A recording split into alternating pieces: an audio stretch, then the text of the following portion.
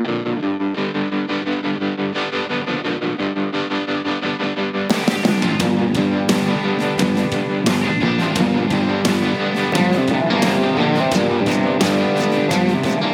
good afternoon, and welcome to Taking Ship, a podcast about cultural politics, political culture, and researching the link between people who know Han shot first and people who believe Mike Krzyzewski sold his soul to the devil.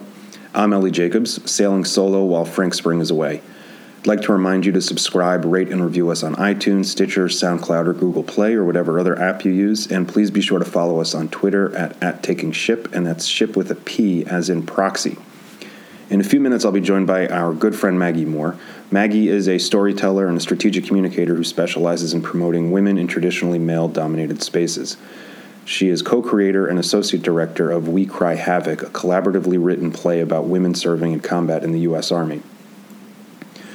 Maggie works with the RISE Team Activated Majority Initiative and was previously an organizer in North Carolina with the Hillary Clinton campaign. Before that, Maggie was the government outreach lead at Democracy Works and the deputy director of leadership development at the Truman National Security Project, of which Frank and I are both members. While at Truman, she started the No Exceptions campaign to support full combat inclusion for women in the armed forces. It'll be a great conversation, so please stick around for it. There's obviously a ton to talk about this week, from the Judiciary Committee hearing for Neil Gorsuch, to the health care bill, to the by-the-minute lunacy coming out of the White House, and oh yeah, we all may die in a nuclear holocaust started by North Korea. Bear in mind, I'm recording this Friday morning, so who knows what may happen by the time you actually listen to this. Without Frank to converse with, I just wanted to make a few points before bringing Maggie in. First, let's look at the health care bill for a second. Again, with the big caveat that everything could be very different within just a few hours. I have a super strong suggestion for the Democrats. Take advantage of the chaos on the Republican side and do something to put some points on the board with the Trump voters who are currently super uncomfortable with the direction the health care bill is going in. Dem leaders are running to airports to join the spontaneous protests, but not leading the way, telling people what is possible when what is not. Great, we're against Trump care. We're against Trump care. Terrific. You should be. The bill is atrocious. It's going to raise costs and cut people off, and the people who are going to be able to remain are going to get a lot less care. But why haven't Dems come up with something as a reaction to that? Everybody recognizes and admits that there are flaws with the ACA, as any sort of compromise legislation has. And people have real concerns that they are being impacted by the ACA as it currently exists. Hillary campaigned on making changes to the ACA. So why not acknowledge that the ACA isn't gospel and not above reproach, and that Ma and Baja Rust Belt do have a reason to be unhappy with it? It can't just be, hey, the GOP's bill sucks. They're going to take away your coverage, fight with us. It needs to be, hey, their bill sucks. It's going to take away your coverage, going to cost you more. We want to do X, Y, and Z to the ACA, which will help you, not hurt you.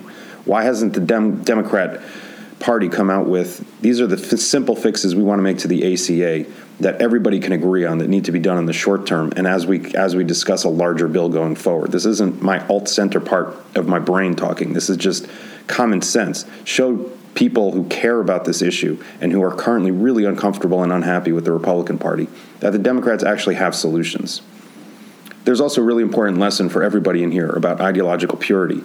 Right now it's looking like the Freedom Caucus, that is all about ideological purity, is going to be what kills this bill for the House. There's something really important for Democrats to recognize about that when we start looking at ideological purity as a be-all, end-all. You really need to kind of write this down somewhere you're going to see it a lot, maybe tattoo it on your forehead. Ideological purity does not work in a participatory, multi-party, federal, multi-branch democracy like we have. It's great to, as we said in our alt-center episode, it's great to have people holding down the far extremes in the Senate or in the House. You need people like that to keep everybody honest. But at the end of the day, the ideological purity argument never works, and it's never going to win. And it's not an issue of compromising or not compromising. It's a realistic, principled, pragmatic response to actually trying to get things done. You can't just believe that things are black and white. Everything is gray. Doesn't mean everything is debatable, and you do have to put stakes in the ground.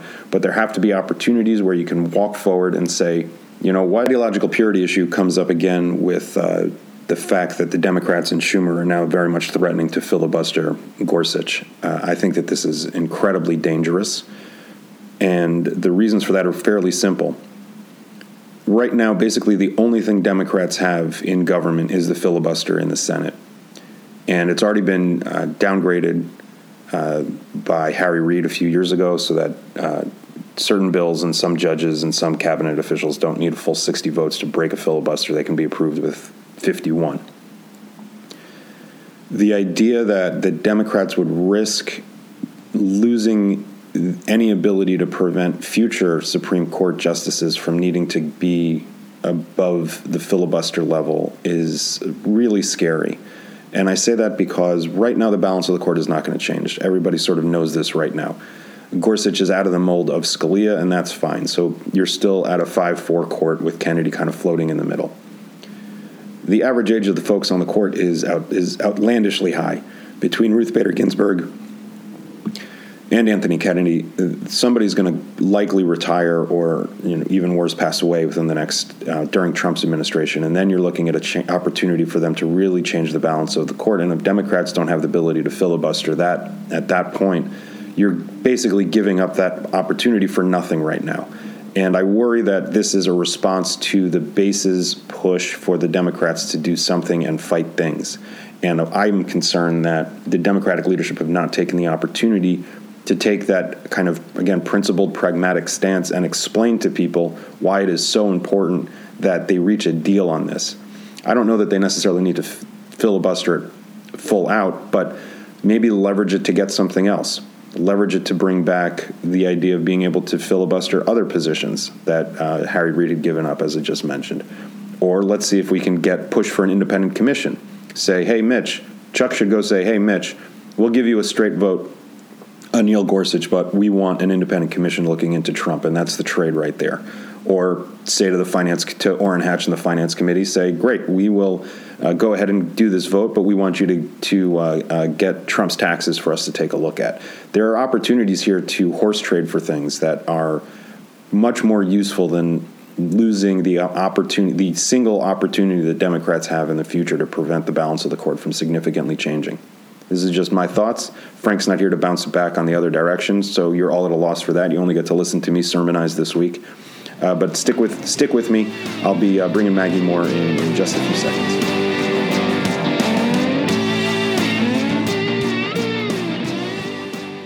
All right, welcome back. I'm joined by Maggie Moore now. Maggie, welcome to the show. Hey, thanks for having me.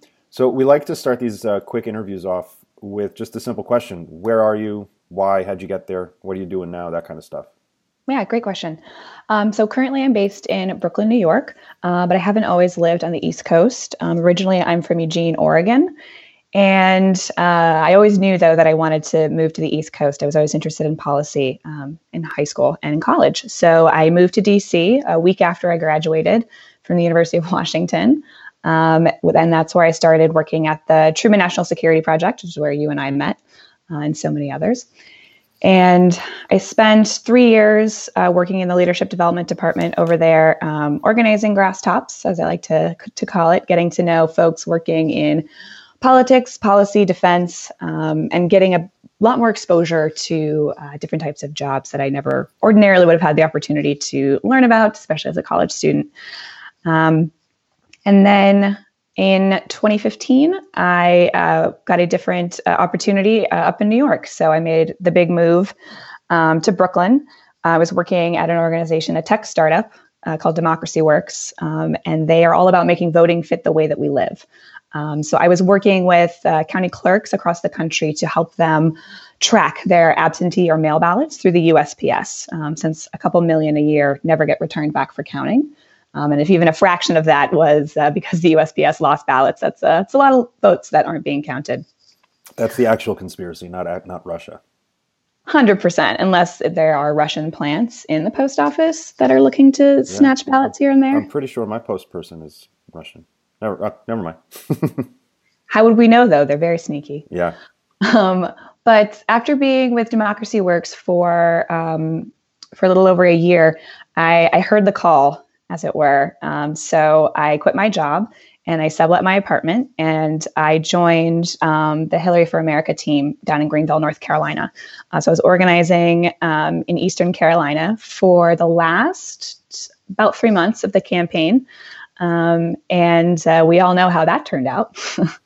So I came back to Brooklyn, and I've mostly been freelancing, helping folks on the projects that they're working on right now, but also looking for ways that I can use that sort of organizing spirit to get back into the resistance, as it has now been dubbed. Got it. Cool. All right, so let's dive into a little bit your experience in the Clinton campaign, because that's something that obviously Frank and I spend a lot of time talking about, and it'd be great to get your view, kind of different from Bishop's being in HQ, your view being on the ground. So tell me a little bit about the experience in general. Where do you think things went wrong? And really importantly, what were you seeing on the ground that was different in North Carolina or the areas you were working that the campaign may have benefited from knowing better or recognizing? Sure. So I have never lived in the South before. I've only ever lived in incredibly blue districts: Oregon, Seattle, DC, Brooklyn. So it was both surprising and also not surprising at the same time. So the county that we were in, Pitt County, is actually a pretty pale blue swath of the state. I think when a lot of people think about North Carolina, they either think about, Raleigh, the Research Triangle, or they think about, incredibly conservative parts of it. So HB2, the governor's race, that kind of thing. So when I was down there, a lot of what I saw was a very close and tight-knit group of Democrats who have been working really hard for a long time to make sure that North Carolina stayed blue as it went in 2008. And then in 2012, I think those wounds were still really present, especially when you're talking to local Democrats and the local party. What I was the most surprised by is that we didn't do any persuasion narrative outreach. We were only talking to Dems, likely Dems, and mostly just going to friendly houses. And Greenville is a college town. ECU is there. So it was a relatively liberal place, but this election, I think, brought out an entirely different perspective because there were so many people that did not want to vote for Hillary Clinton just because she was Hillary Clinton. They maybe necessarily didn't support Trump, but they definitely didn't want her. So those conversations on the doors were always really interesting. You walk up to a house that doesn't have any yard signs, but they still slam the door in your face because they can't stand to hear Hillary Clinton or Deborah Ross. That race got particularly contentious. So what do you put that at? Just general opposition built up over 25 years to Hillary Clinton? Was it the fact that she was a woman? Was it the email? Was there something specific, or was it just kind of everything combined? I think it was a little bit of everything. I think it's a lot easier for people to get away with saying, I just don't like them, if it's, I just don't like her. Yeah. If it's a man that you're talking about, most people will expect you to come up with a specific policy reason as to why you don't agree with them. You can get away with saying, I don't have a good feeling about her. I don't trust her. And I think the reason why the emails and Benghazi especially stuck to her so much was because it enforced a deeper fear about her, which is the conspiracy and the secrecy of the Clinton family. Yeah. So it mostly reinforced something that people already felt to be true and gave them an out. And most people, that if you called them on the phone and they really didn't like Hillary, they'd, swear at you and hang up. But there was just a lot of deep ambivalence. And I was talking to neighborhoods where people just didn't really feel strongly one way or another. And I was most worried that they just wouldn't come out to vote at all. I don't really like Trump, but gives me a bad feeling. So I don't really know what I want to do. So maybe I just won't vote. And I think people were, especially HQ folks, were hoping for a lot more enthusiasm for Hillary, and that just wasn't there. But if you weren't using persuasion messaging, what was HQ expecting people to get excited about? I don't really think we were expecting people to get excited about anything at all. Most of what we spent our times having conversations with people about, and this was particularly important in North Carolina, was to make sure that people understood the rules. So when can you early vote? Is there Sunday voting in your county? Right. How do I register to vote? And what kind of ID do I need? That was really contentious in North Carolina for a while. So the vast majority of our voter registration effort and GOTV effort was just making sure that people understood what they had to do, making it as clear as possible. Yeah. So the persuasion was mostly that you should vote early, because Democrats, vote early and often. Right. So getting people to get out and vote early was our biggest strategy. We needed to get, we wanted to get at least 60% of our voters to the polls during early voting in North Carolina before that ended, but we weren't convincing people that they should be excited to vote for Hillary Clinton. And if you're not excited and you already don't understand the early voting rules, then why would you go? Right. Do you know off the top of your head what the numbers of early voting was this year versus '08? So we, as a whole, I don't know what it would break down to party-wise, but the early voting numbers in my area were higher than in 2008. Oh, wow. Okay. Yes, which was incredibly exciting, and we were really proud of that work. So in Pitt County, there was a bunch of counties that had higher returns in 2008. And this is Republican, Independent, Democrats, all of it, which was great. But in some counties, they had like an eighth of the early voting locations that they had in 2012 and 2008 because they wanted to change all of the rules. Yeah. I think I just saw a stat somewhere. There's something like 27 different states right now that have ongoing kind of ballot prevention initiatives going on, which is sort of astounding. It's really scary. The idea that we should make voting harder when it's already as complicated as it is now doesn't make any sense to me. Yeah, I think voting should be significantly easier than getting a driver's license at the DMV, but some states apparently don't think that. They disagree. And I come from an all vote by mail state. It's the easiest thing in the world. You can take your time. You can do it in your slippers, and then you're done. Yeah. But not everywhere is like that. Yeah, there's a lot to be said about all that, but I want to dive into some of the stuff you're working on now. Sure. So in the intro, I mentioned that you're involved with this play called We Cry Havoc. Tell me about that, and kind of then talk about a little bit how that ties into your experience with the No Exceptions campaign. Absolutely. So We Cry Havoc is it's a devised piece, which means that the actors and any other creators contribute to the script about women serving in combat. And I've never worked on a theater piece before. I don't come from the arts world. But this was really born out of a lot of the work that I had done at the Truman Project with the No Exceptions campaign in terms of getting the combat exclusion policy dropped. So the way that we started this project was my friend is the director, and we gathered a cast at that time. I think it was 6. And everyone conducted interviews with a veteran or a current service member and asked them about their experience. We had a set list of questions, and the actors usually interviewed someone in their family or a friend. Julia and myself, the director, interviewed 5 or 6 folks individually. A lot of them were Truman members that contributed. And that was really the jumping off point for the script. And we've pulled direct stories that folks were kind enough to share with us, both men and women, from Vietnam to post 9/11 conflicts, to talk about their experiences in war so that we could bring it to the stage and tell stories of women that have never really been told before. Because when you think about how pop culture explores war, it's usually in film, mostly movies, and it's always about men. And we thought that we could highlight important stories in a timely manner, because at that time when we originally started working on it, the combat exclusion policy was still in place. Right. So can you talk a little bit more about the No Exceptions campaign? Sure. So the No Exceptions campaign got started actually out of a very small project, which was that at the time, the Truman Project didn't classify any of our members in our database by gender. So I just went through with some interns and started tagging every member by their gender to see what our breakdown was. And nationwide, about 2 years ago, we were only maybe sub 25% female. I think it was about 22%. And that was scary. So when I took this gender breakdown across the programs, I took it to a group of women that came to HQ to talk about it and asked them what they wanted to work on. I didn't want to tell them what they wanted to work on. So then what percolated up to the top was we should take the resources that we have, both male and female, civilian and veteran, and advocate for women being allowed to serve in combat.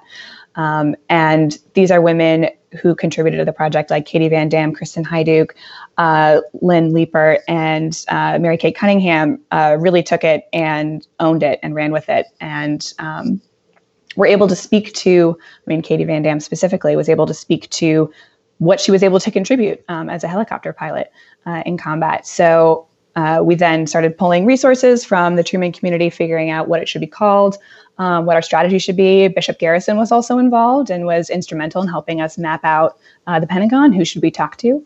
And they continued to carry the work on then even after I left Truman, so that when Ash Carter announced in December that women should be allowed to serve in combat positions, no exception, I don't think that him saying that was, a coincidence at all. Right.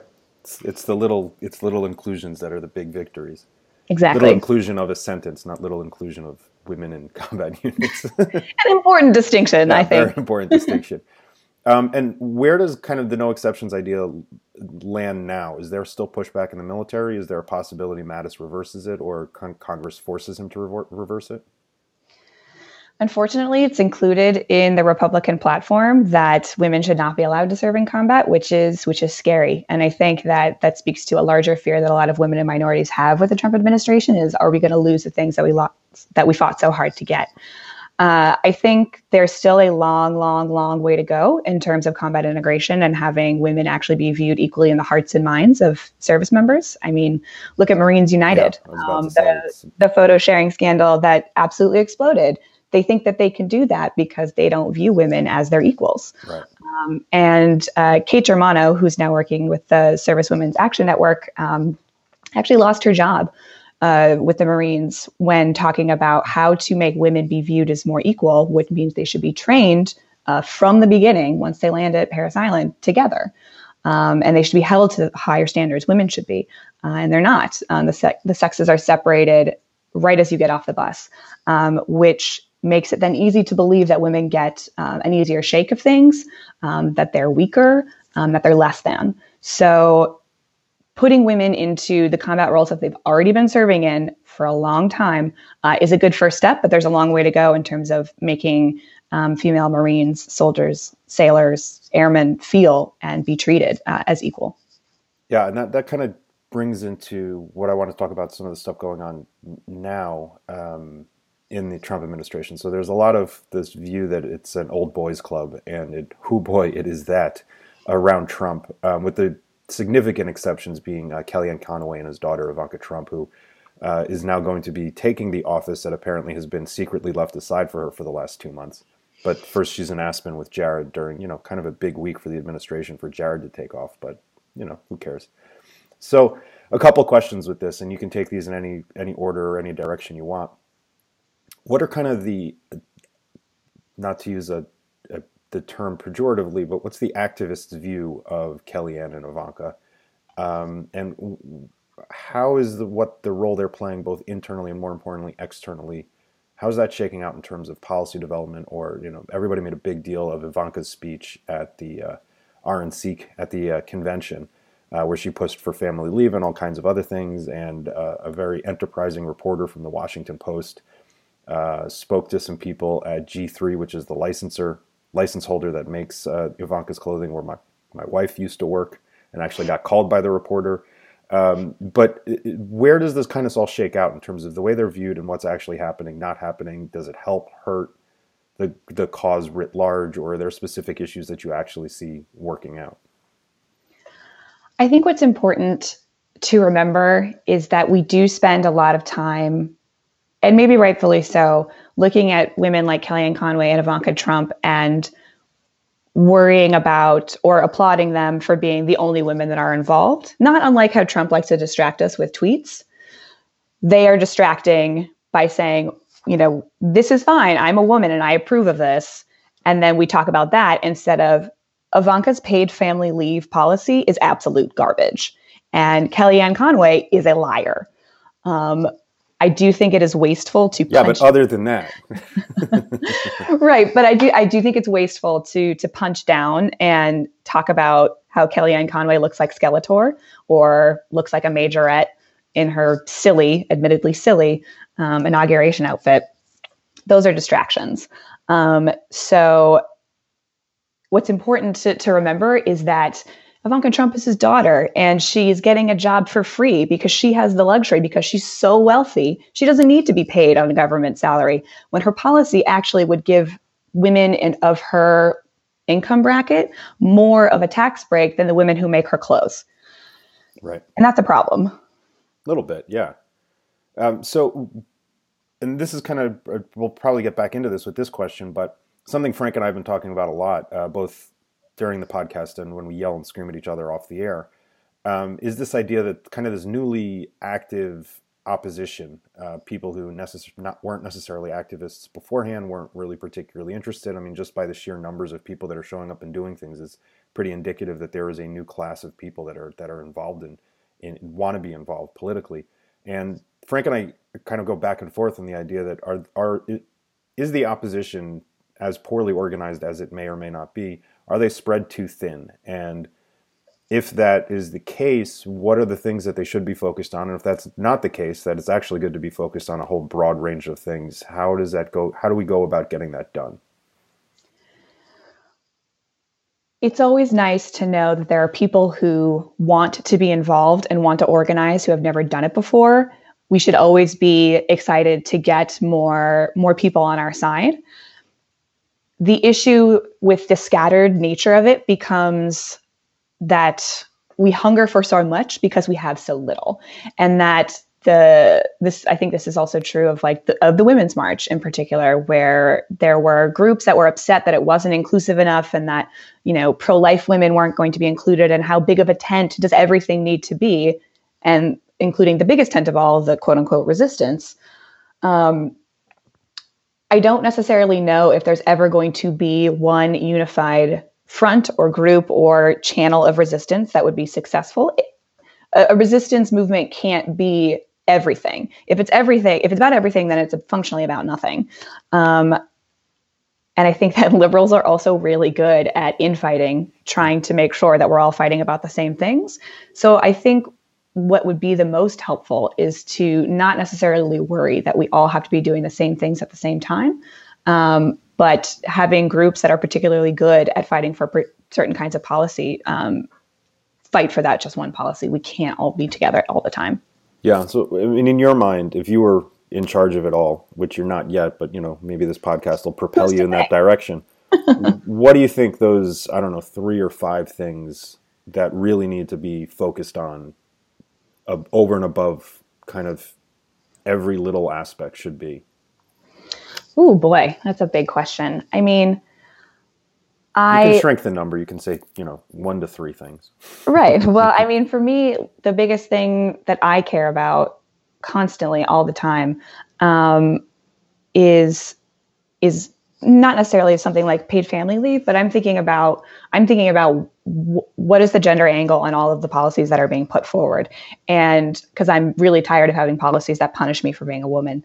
So I am always worried about women's equality, and that gets boiled down to a number of policies. I think income inequality is an incredibly important thing for us to be focusing on the domestic side. And then I really, really worry about if the friends that I have will have to get deployed again. So having good soft power and good diplomacy is also then incredibly, incredibly important to me. Right. And those are the things that we fought really hard for that we might lose with this administration. Right. Okay. Well, we're kind of up at the end of this interview, but we always like to leave a little bit of a lightning round. So if you're ready. I'm ready. I can do this. All right. So the first question we ask is, what's the best book, TV show, or movie you've read or seen lately? I know it's a little nerdy, but I've been really enjoying The Magicians. It's on Sci-Fi, and it's such a good break from reading the news or looking at Twitter. It's total escapism. It's like an older version. It's like if Harry Potter went to grad school. So check it out. Cool. All right. Second question, what's your favorite drink, alcoholic or not? Ooh, also a tough one. I go back and forth between a nice Sauvignon Blanc and a very tasty Manhattan. Okay, those both work. I feel like that's a perfect encapsulation of my personality. Yeah. I was about to say, those people who know you will think that. Exactly. In the Trump era, as we were just saying, lots of people are interested in doing something. What's a single organization that you're active in and why? Single group that I have not worked with them yet, but I encourage everyone to check out SURG, SURG, Standing Up for Racial Justice. They have chapters all across the country, and their focus is to organize white folks to be better allies for people of color in their communities. That's a great organization. And then finally, where can people follow you on the Twitters or wherever else? On the Twitters, yes. You can follow me at MaggieM012, in which I tweet about feminism, theater, and gifts. And the Magicians, apparently. And the Magicians. It's a good show. Don't mock it. All right, Maggie, thanks so much for joining us. Thanks for having me. All right, that's our show for this week. Thank you, Maggie, and thank you, everyone, for listening. Please remember to subscribe on iTunes, star us generously, review us. You can do that the same thing on Stitcher, Google, SoundCloud, or any other app you're using. Importantly, follow us on Twitter at @takingship, and that's ship with a P as in Pueblo, in honor of Frank's excursion to the Southwest. Since I don't ship alone, you'll have to wait until next week for me and Frank to take ship to a new exotic location. Thanks again for listening. Have a great weekend.